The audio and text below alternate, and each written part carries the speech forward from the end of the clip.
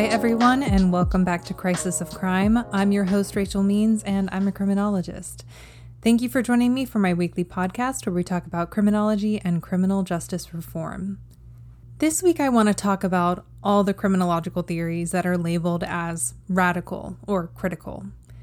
Generally, these theories are put into fringe categories and almost framed as conspiracy theories because they generally make bold and brazen claims that challenge traditional societal norms. There are multiple theories in criminology that fit into this radical category, such as the radical theory of feminist criminology, postmodern criminology, radical criminology, critical race theory, constitutive criminology, environmental or green criminology, and convict criminology.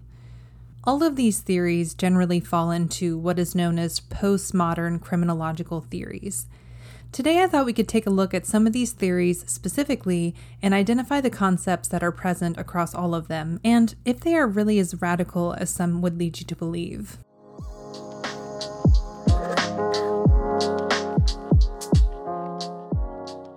Before we jump in, though, it's important to understand how postmodern theories differ from the classical and modern theories of criminology. All criminological theories are generally looking to explain why people offend. Classic criminological theories put the full explanation on the individual, having free will, rational choice, and morality as the explanations for criminal and deviant behavior. Examples of classical criminological theories are the classical theory, rational choice theory, and deterrence theory. For the classical criminological theories, it's emphasized that the punishment needs to fit the crime and acts as a deterrent for future crime.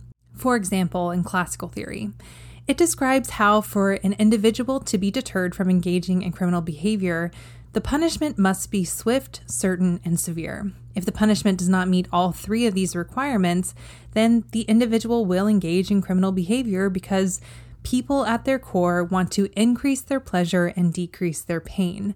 And without a swift, certain, and severe punishment, the pain, or the punishment, will not be a great enough deterrent. So they will engage in the behavior that will increase their pleasure, even if that behavior is labeled as criminal.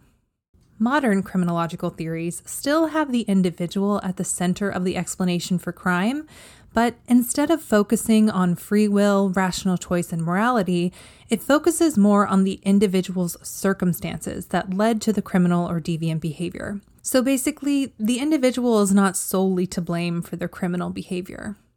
Modern criminological theories rely heavily on rationality and the scientific process to help explain crime. Examples of modern criminological theories are the strain theory, the anomie theory, and the biosocial theory.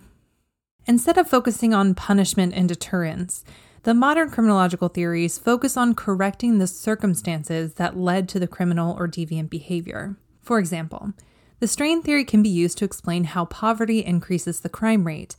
When a society has a high poverty rate and the people are unable to afford to survive in that society through legitimate means, then people will turn to illegitimate, illegal activities to essentially supplement their income. Therefore, a solution to reduce the crime rate would be to decrease the amount of poverty in a society and to provide more financial and welfare assistance to the people in need. Postmodern criminological theories, as I mentioned, focus on concepts that have been deemed radical in American society, relying on racism, classism, sexism, imperialism, and exploitation as explanations for criminal or deviant behavior. Postmodern criminological theories do not focus on the individual at all. Instead, they look at the power dynamic between different groups of people and how these groups interact with societal structures and culture. For example, environmental or green criminology suggests that wealthy companies can use their power to influence environmental regulation that results in toxic materials being released into primarily low-income communities, likely with high minority populations. Now, not only do these toxic materials being released into these communities affect the surrounding environment, but it can affect the health of the inhabitants as well, which can lead to physiological changes in people's brains, which can actually lead to an increase in criminal behavior.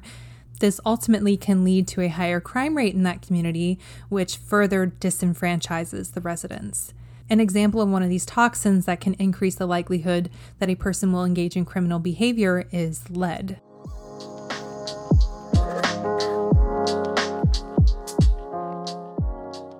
Postmodern ideology identifies two specific types of harm that are caused by the use of power. They are the harm of reduction and the harm of repression. The harm of reduction is used to explain crimes that cause the victim to endure some kind of loss or injury. An example of this would be any kind of violent crime, such as forcible rape. Rape itself is about power, so it's an appropriate example to help understand this concept. But as I've mentioned, postmodern criminological theories predominantly focus on societal structures. So, an example of the harm of reduction on a societal scale can be seen in the case of Enron. The Enron case was multifaceted and impacted hundreds of thousands of people, but a specific example of the harm caused by Enron was when they purposefully created rolling blackouts in California's power grid, causing the cost of electricity to skyrocket upwards of 800%. Every California resident affected by the rolling blackouts experienced significant financial loss. The harm of repression is when power is used to affect someone's future opportunities. On an individual level, an example of the harm of repression would be something like human trafficking, where an offender is using their power to force someone into some kind of slavery, such as sexual or labor. And this type of harm is going to affect this person's future. They are going to continue being harmed as time progresses. On a societal scale, an example of the harm of repression would be the discrimination that we saw in the housing market starting in the 1930s, which used redlining and racism to almost exclusively provide home loans to white families. The effects of this spread far and wide and still linger today.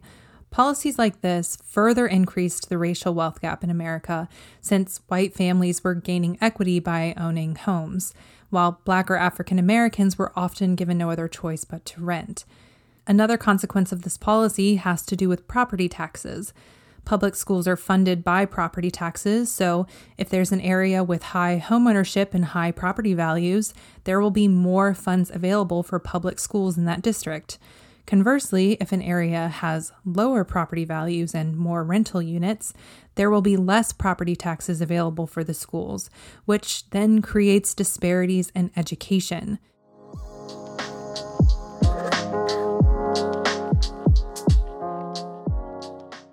I want to focus for a bit on a few specific theories: postmodern criminology, radical criminology, and critical race theory. These theories do not make the focus of a crime on a person breaking law, but as I mentioned before, it focuses on the misuse of power.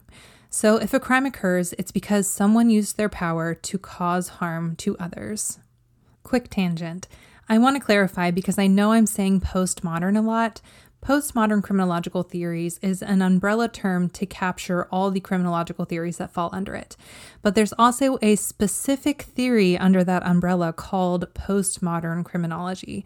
It's similar as with the classical criminological theories, and that one is called classical theory, falling under it. Okay, so for postmodern criminology, as I mentioned, it focuses on the power dynamic between different groups of people in society. Specifically, the power to communicate and implement reality.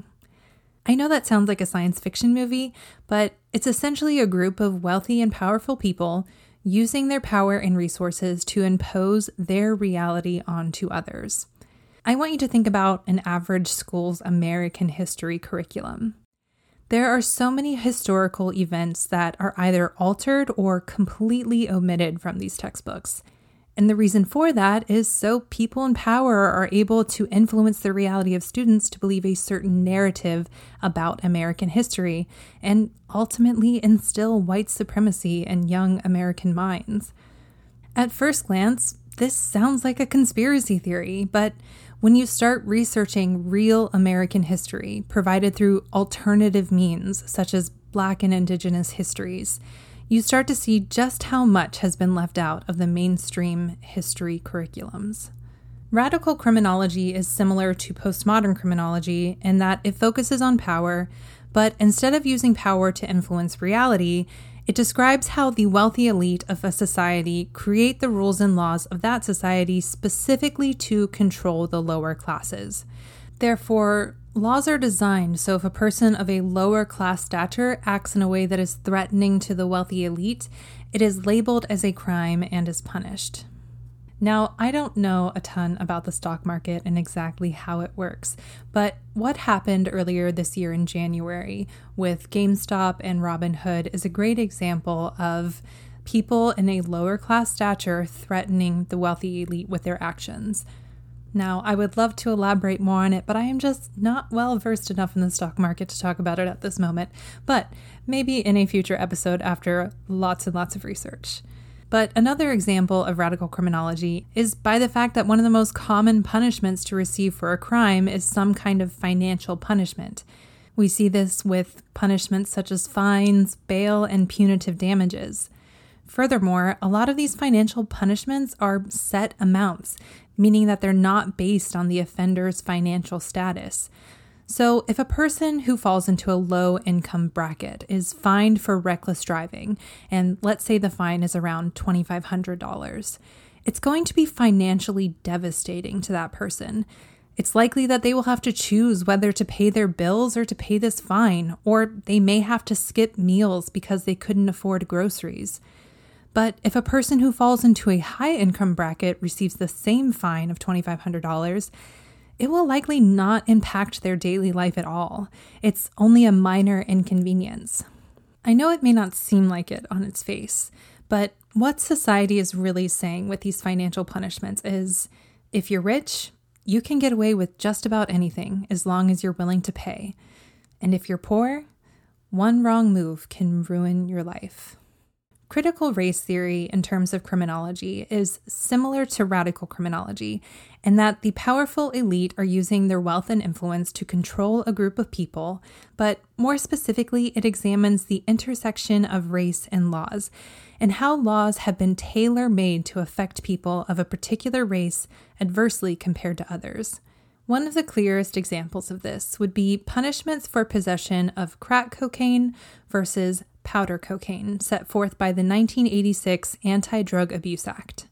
Black or African American people in the inner cities were more likely to be users of crack cocaine, while white people in the suburbs were more likely to be users of powder cocaine. The 1986 Act implemented mandatory minimums for drug possession. A 5-year mandatory minimum was set for the possession of either type of cocaine, but the disparity in the amount that triggered that mandatory minimum was astronomical.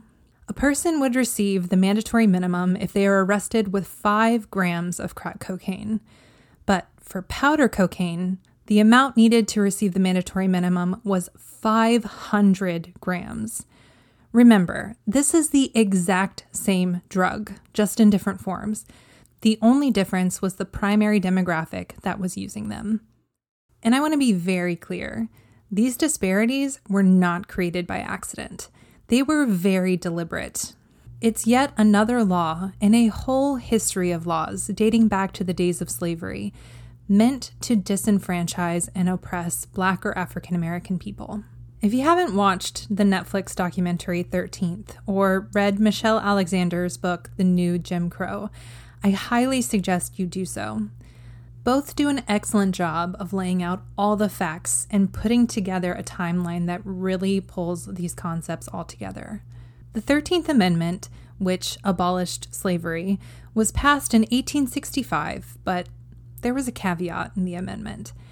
It made slavery and involuntary servitude illegal, except it could still be used as a punishment if a person was convicted and found guilty of a crime. After the 13th Amendment was passed, people still wanted to have free labor, and this caveat made it possible. All lawmakers had to do was create laws that disproportionately affected Black or African American people so they could be arrested and found guilty, and once in prison, could be used as slave labor again. In 1965, when the Civil Rights Act was passed, a lot of these laws, such as the Jim Crow laws, were abolished. And lawmakers had to once again figure out how they were going to keep their prison labor. Enter the crack epidemic and the war on drugs. And this has helped lead to mass incarceration in America. America only has 4% of the world's population, but we have 25% of the world's prison population. And it's not because America has a higher crime rate than everywhere else. It's because America likes free labor.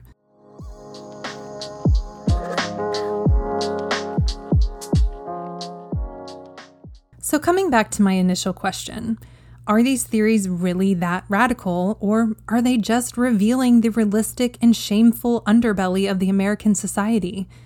The way I see it, radical theories are calling out all the shameful truths about America that people in power are trying to hide or deny, especially when we are talking about the systematic damage to entire groups of people.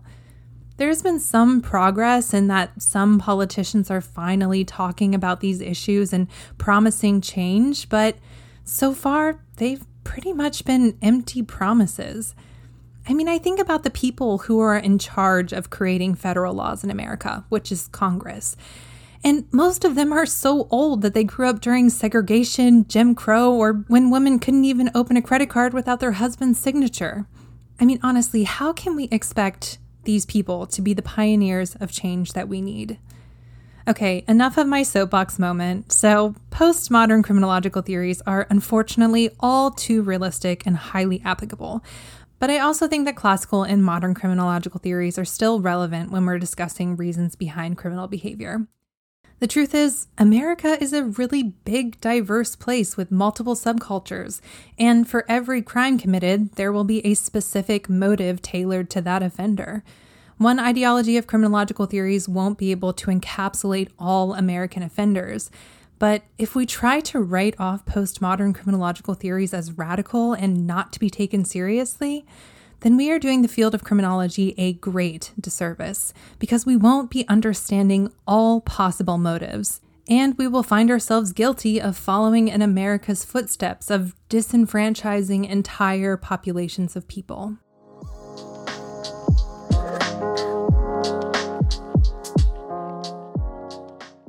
Okay, friends, that is all I have for you today. Be sure to let me know your thoughts on postmodern criminological theories and which one you found most interesting. You can find me on Twitter and TikTok at Crisis of Crime, or you can visit my website at www.crisisofcrime.com, where you can send me a direct message. Tune in next Monday for an all-new episode, and until then, this has been Crisis of Crime.